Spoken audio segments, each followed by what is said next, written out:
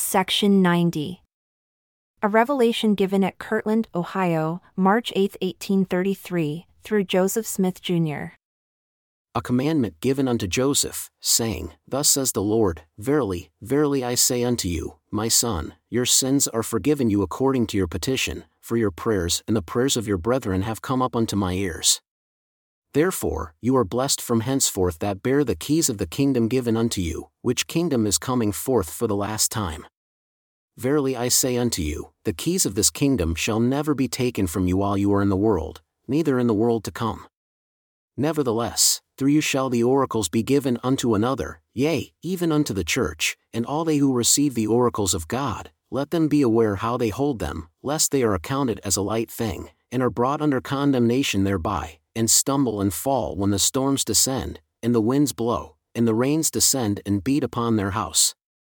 And again, verily I say unto your brethren, Sidney Rigdon and Frederick G. Williams, their sins are forgiven them also, and they are accounted as equal with you in holding the keys of this last kingdom, as also, through your administration, the keys of the school of the prophets which I have commanded to be organized, that thereby they may be perfected in their ministry, for the salvation of Zion, and of the nations of Israel, and of the Gentiles, as many as will believe, that through your administration they may receive the word. And through their administration the word may go forth unto the ends of the earth, unto the Gentiles first, and then, behold and lo, they shall turn unto the Jews.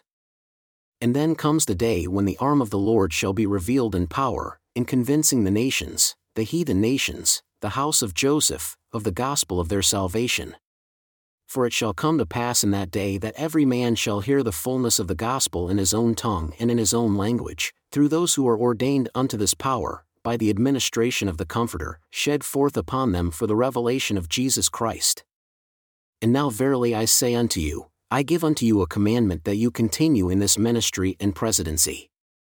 And when you have finished the translation of the prophets, you shall from thenceforth preside over the affairs of the church and the school, and from time to time, as shall be manifest by the Comforter, receive revelations to unfold the mysteries of the kingdom, and set in order the churches, and study, and learn, and become acquainted with all good books, and with languages, tongues, and people, etc. And this shall be your business and mission in all your lives, to preside in council, and set in order all the affairs of this church and kingdom. Be not ashamed, neither confounded, but be admonished in all your high-mindedness and pride, for it brings a snare upon your souls. Set in order your houses, keep slothfulness and uncleanliness far from you. Now verily I say unto you, let there be a place provided, as soon as it is possible, for the family of your counselor and scribe, even Frederick. And let my aged servant Joseph Smith Sr. continue with his family upon the place where he now lives, and let it not be sold until the mouth of the Lord shall name. And let your counselor, even Sidney, remain where he now resides, until the mouth of the Lord shall name. And let the bishop search diligently to obtain an agent, and let it be a man who has got riches in store, a man of God and of strong faith, that thereby he may be enabled to discharge every debt, that the storehouse of the Lord may not be brought into disrepute before the eyes of the people.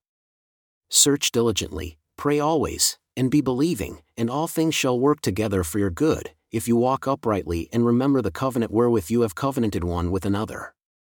Let your families be small, especially my aged servant Joseph, as pertaining to those who do not belong to your families, that those things that are provided for you, to bring to pass my work, are not taken from you and given to those that are not worthy, and thereby you are hindered in accomplishing those things which I have commanded you. And again, verily I say unto you, it is my will that my handmaid Vienna Jacques should receive money to bear her expenses, and go up unto the land of Zion. And the residue of her money I will consecrate unto myself and reward her in my own due time.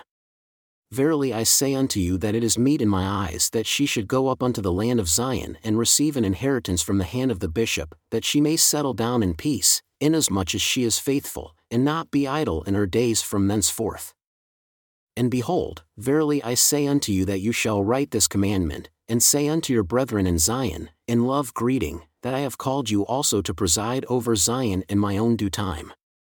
Therefore, let them cease wearying me concerning this matter.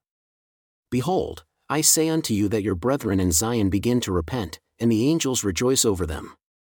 Nevertheless, I am not well pleased with many things, and I am not well pleased with my servant William E. McClellan, neither with my servant Sidney Gilbert, and the bishop also, and others have many things to repent of. But verily I say unto you that I the Lord will contend with Zion, and plead with her strong ones, and chasten her until she overcome and are clean before me, for she shall not be moved out of her place.